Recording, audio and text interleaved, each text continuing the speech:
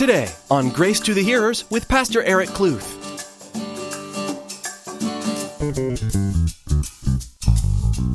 Then we see after Jesus speaks to the disciples that Jesus does what?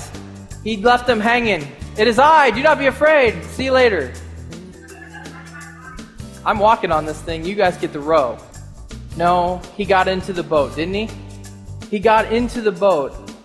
And in Matthew, though, before Jesus gets into the boat, Peter gets out of the boat. Crazy Peter. In Mark, we're told this in chapter 6, verse 51, then he went up into the boat to them, and the wind ceased. As Pastor Eric leads us through the account of Jesus walking on the stormy sea to the aid of his disciples, we are reminded of how caring our Savior is. We all experience storms in this life, but just when we think we're going to have to go it alone, Jesus comes walking out of the storm and joins us in our boat.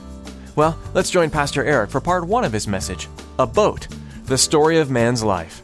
John chapter 6, I titled the message, A Boat, the Story of a Man's Life. And so far in John chapter 6, we have seen the only miracle that has been recorded in all 4 of the Gospels. You guys remember that miracle? What was it? The feeding of the 5,000.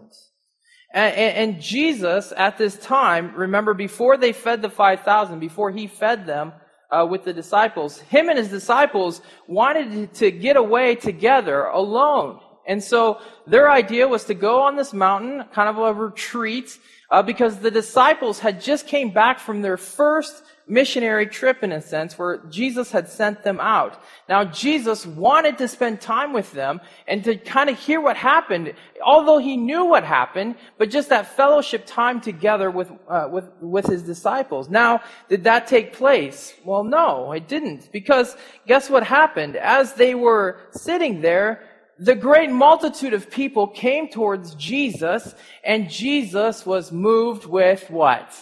Compassion. Yeah, he was moved with compassion upon the people. And so as he was teaching the people, it came to be evening time. In evening time, what do you do in evening time? Well, for most of us, and just as these people, is dinner time. And so Jesus didn't want to send them back home without feeding them. Now this was a kind of an issue because they didn't have any food to distribute. Now Jesus looked to his disciples in a test and saying, what are you guys going to do? And so he asked them that. He asked them, what is the plan? In Mark 6, he actually asks them, are you going to give them something to eat? Now in John's account, in John chapter 6, he turns to Philip and he says, where are you going to buy the bread for these people? Well, there's 5,000, okay? 5,000 men that were recorded. And if you were Philip, you'd be thinking what? I don't know. You're Jesus,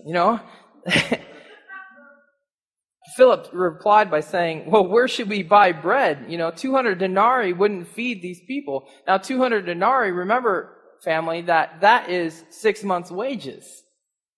And so that's not even going to be enough. So then Andrew, Peter's brother, came forth and brought a young lad, and he had 5 barley loaves of bread and 2 small fish. And that is what happened, is that Jesus took the bread and the fish, he gave thanks to God, and that's where the miracle happened, was in the hands of Jesus. And then it was distributed, and to the point where the people were full. And that word is the Greek word is the same as our word for glutton, in a sense. They were so filled, they were stuffed. They were stuffed. Jesus provided it in a huge way for these people. Remarkable, right?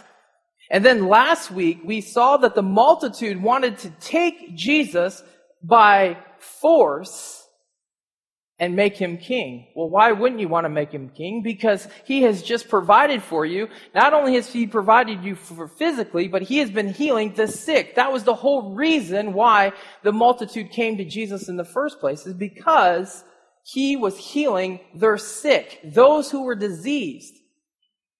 What better man to put into power and to take them out of the Roman rule than Jesus? Well, we know that Jesus took that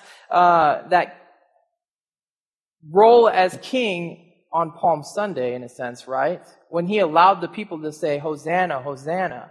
And ultimately, as we learned last week, he will come and he will set up his kingdom. And that is to come. Stay tuned.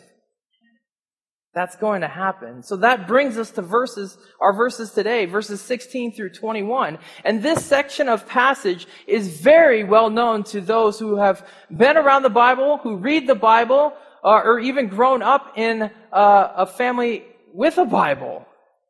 It's very, very well known. But this passage deals with Jesus walking on the water. It deals with Peter walking on the water. It also deals with Jesus calming the storm and getting the disciples to the other side. And so yes, this title of the message is kind of odd, don't you say? A boat, right? The story of a man's life. It's kind of odd.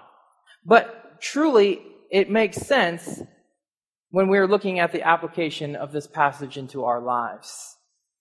And so this passage, I truly believe, is coming at the right time. And would you guys agree that God's timing is perfect? Yes. God's timing is perfect.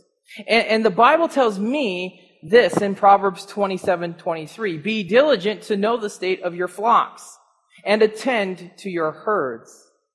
The only way one could understand and know the condition of his flock is being open and relying on the Holy Spirit. The Holy Spirit to guide him. And the Holy Spirit, church, has guided us to this passage today.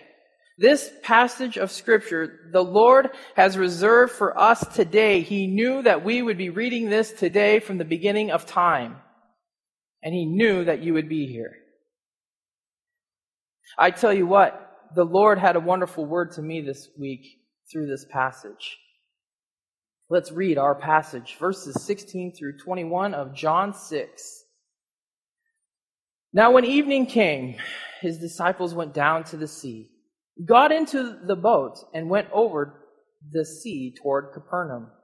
And it was already dark, and Jesus had not come to them. Then the sea arose because a great wind was blowing. So when they had rowed about 3 or 4 miles, they saw Jesus walking on the sea and drawing near the boat, and they were afraid. Verse 20, but He said to them, "It is I, do not be afraid." Then they willingly received Him into the boat, and immediately the boat was at the land where they were going. Beautiful, isn't it? And this morning, as we dissect this, as we get into the Word, we are going to be bouncing back from Mark's account, Matthew's account, and John's account of this passage. So what do we observe first in the text? Well, we see that it is evening time. The disciples went down to the Sea of Galilee. Now, in Matthew's account, before Jesus went off to pray by Himself, He made the disciples get into the boat so that they would go before Him to the other side. We are told, though, that other side, again, was to Capernaum, which, by the way, was an 8-mile journey across the sea. An 8-mile journey across the Sea of Galilee. Then we see the 12 disciples were in the boat, right? They were in the boat, and we see that Jesus was not with them. Again, He went off to be by Himself. Now, this would have taken place as it was evening. It would have taken place during the first watch of the night. Now, the first watch would have been during the times of 6 p.m. to 9 p.m. Now, keep that tucked back in the back of your head and in your hearts, because this will play into our passage today. They got into the boat between 6 p.m. and 9 p.m., okay? Then we see that the seas they just started getting tossed to and fro from the wind. Because in verse 18, it says that the sea arose because the great wind was blowing. They entered into a storm. Now, it was interesting to me. I learned this past week that there's I believe it's Mount Hermon, I believe it's a mountain. Okay, we'll go on that part. Where there is cold pretty much all throughout the years. It's even snow-capped there in Israel, okay? Now, the Sea of Galilee is 9,000 feet below sea level. Now, when the Sea of Galilee was a very tropical, it is a very tropical area. It's very warm, humid, okay? And so as the heat rises, the cold air then comes in, and it causes this great storm often within the Sea of Galilee. Pretty interesting, okay? So this is not an uncommon thing that has happened, that the storm has hit. And the wind was just going within the sea. Now, according to Matthew 14:24, the boat was in the middle of the sea when this had happened. Now remember, I mentioned that the total journey was 8 miles. So they were 4 miles in the middle of the sea. Now in the middle of the sea, what's around you? Water. Water. There's no place to there's land, let's hug a tree or something to protect ourselves. There's nothing there. It's water. It's your boat, you, and the water and the fishes. Crazy. Matthew goes on to say that the sea was tossed by waves because the wind was contrary. Meaning the wind was coming this way and that way. Behind you, the sea was tossed.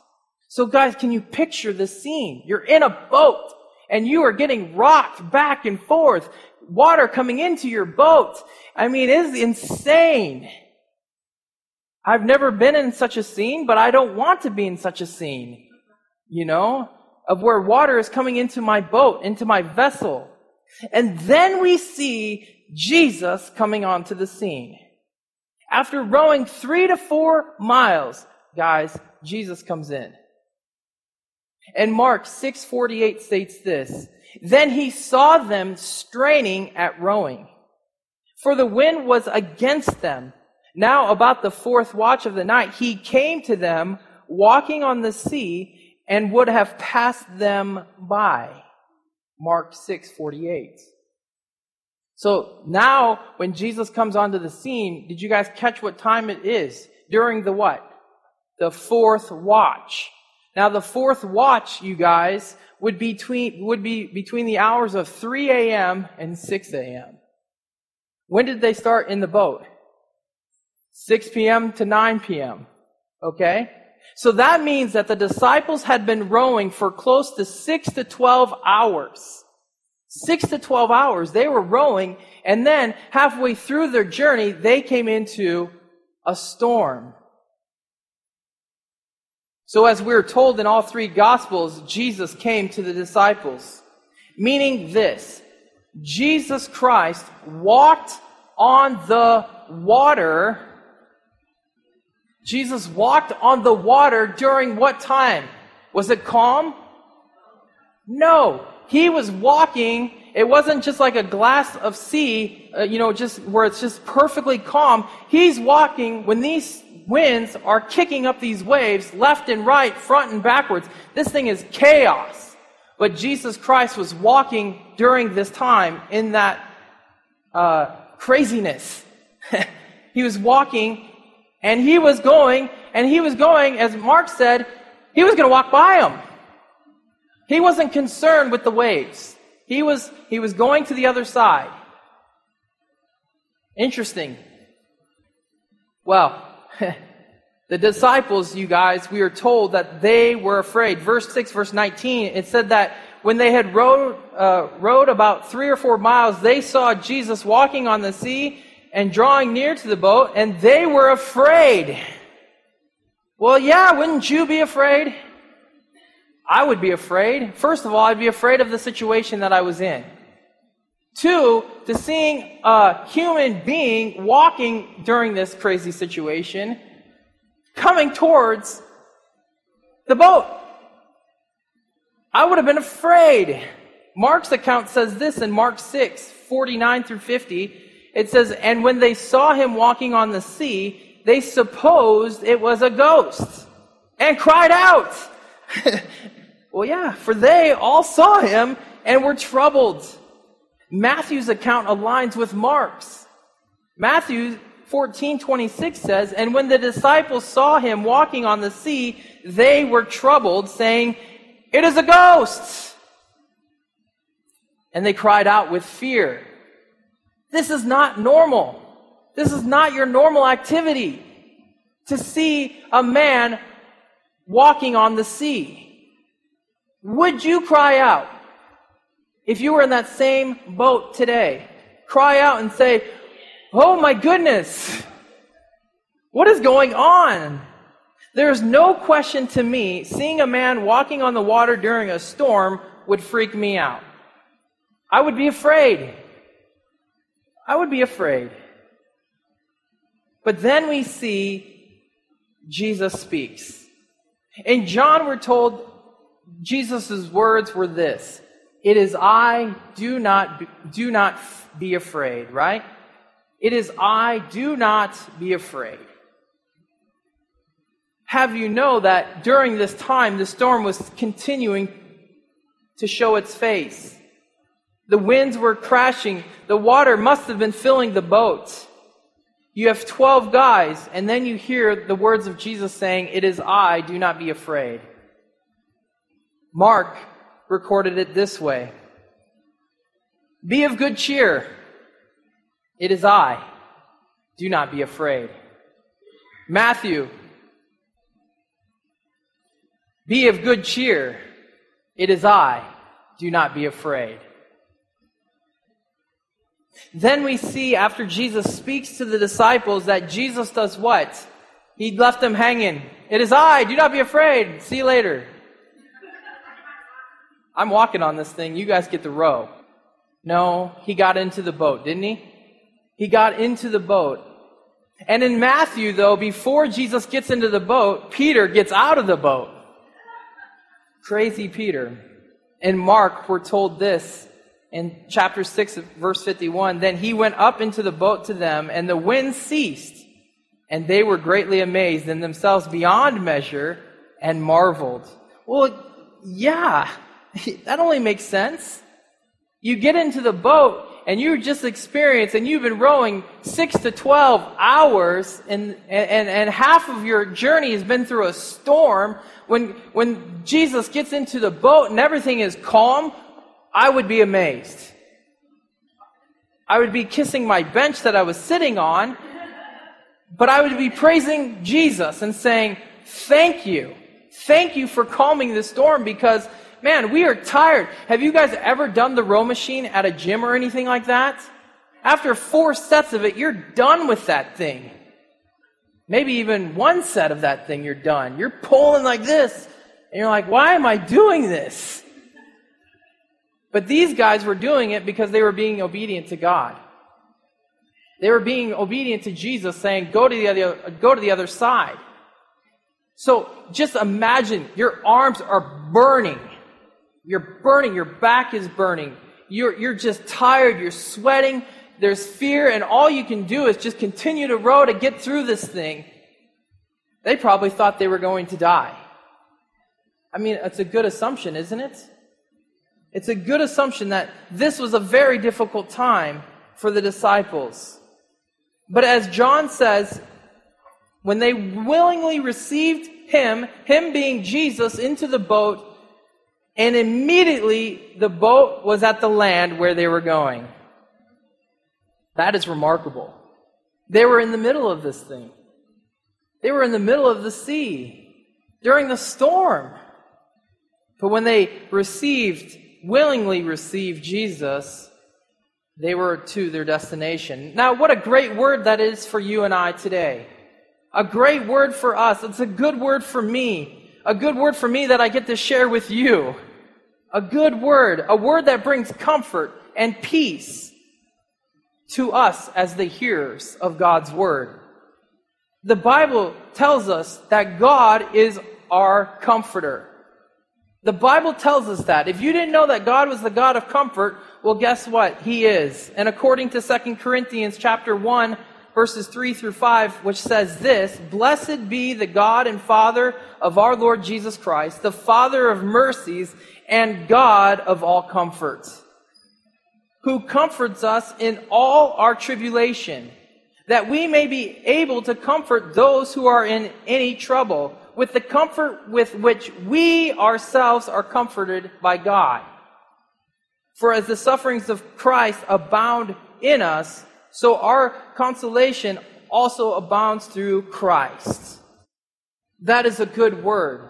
That God comforts you in the midst of your tribulations, and then through God's comfort, then you are equipped to provide that same comfort to those around you who are going through tribulations. Because of who? Where is the source coming from? From God, the God of all comfort, as the Bible says. Our lives are like a boat, believe it or not. Our lives are like a boat. Small vessels, big vessels, medium vessels, whatever you are, you, in a sense, are like a boat. And you might be thinking, what in the world are you talking about? Pastor Eric has lost it officially. Maybe. But in one's life, one faces smooth sailing. There's the times and seasons when everything is calm, right? And calm or smooth sailing would be defined as the water's calm, the sun is out, blue skies, not so hot. Everything is just right. Everything in the lifeboat is going well. Have you guys ever cruised in smooth waters before? Yes, I'm sure you have.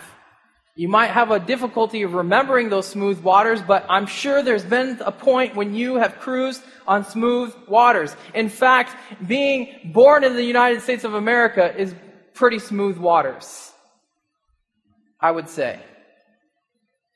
Now, some of you in your time of life have gone through a time when you are docked. Docked, meaning what? You're parked, not going anywhere at the moment. You're just sitting. And this is probably one of the most difficult times in one's life, is when you're just sitting there wondering, when am I going to get out there and start cruising again? You know, I've just been sitting here, and this, could be for a while. But it's when God wants to get into your vessel and cruise around in it when He wants to use you. But the heart being is that you're available to be used whenever God wants to take you out and to use you. Then there's times in one's life when you're in the repair shop, right? The repair shop. Now, this is a place that no one wants to be in, but the fact of the matter is that we all go through repair. There's seasons of healing in one's heart. There's seasons of restoration that is going on. A time when the great mechanic is working on you. Now, yes, I would think that dock would be kind of boring, but repair is kind of painful. Because sometimes you have to wait for parts to come in and to fix the problem. Ultimately knowing that the Holy Spirit is going to bring that fixing in His time. And He's going to repair you back to the ways that He has planned for you. Pastor Eric Kluth's message today gave us a greater insight into the incredible life that Jesus led in His time here on earth. His life and death are the basis of the Christian faith, and we hope you've been encouraged in your faith by what you heard today. As we close this edition of Grace to the Hearers, we'd like to tell you how you can receive a free copy of today's message. Simply send an email to info@gracetothehearers.com and be sure to include today's date and where we can send you a CD. You can also call us at 520-723-7047 to speak to us in person. That number again is 520-723-7047. Be sure to visit our website as well to discover more about Grace to the Hearers, Pastor Eric, and what our goal is with this ministry. We'd also like to ask that you consider partnering with us in prayer as we continue to expand this ministry. Grace to the Hearers and other ministries like it are valuable tools that God is using to further His kingdom on earth. And we feel that God is calling us to reach more and more people with this broadcast. Would you join us in praying for this ministry and the people who are hearing Pastor Eric's messages?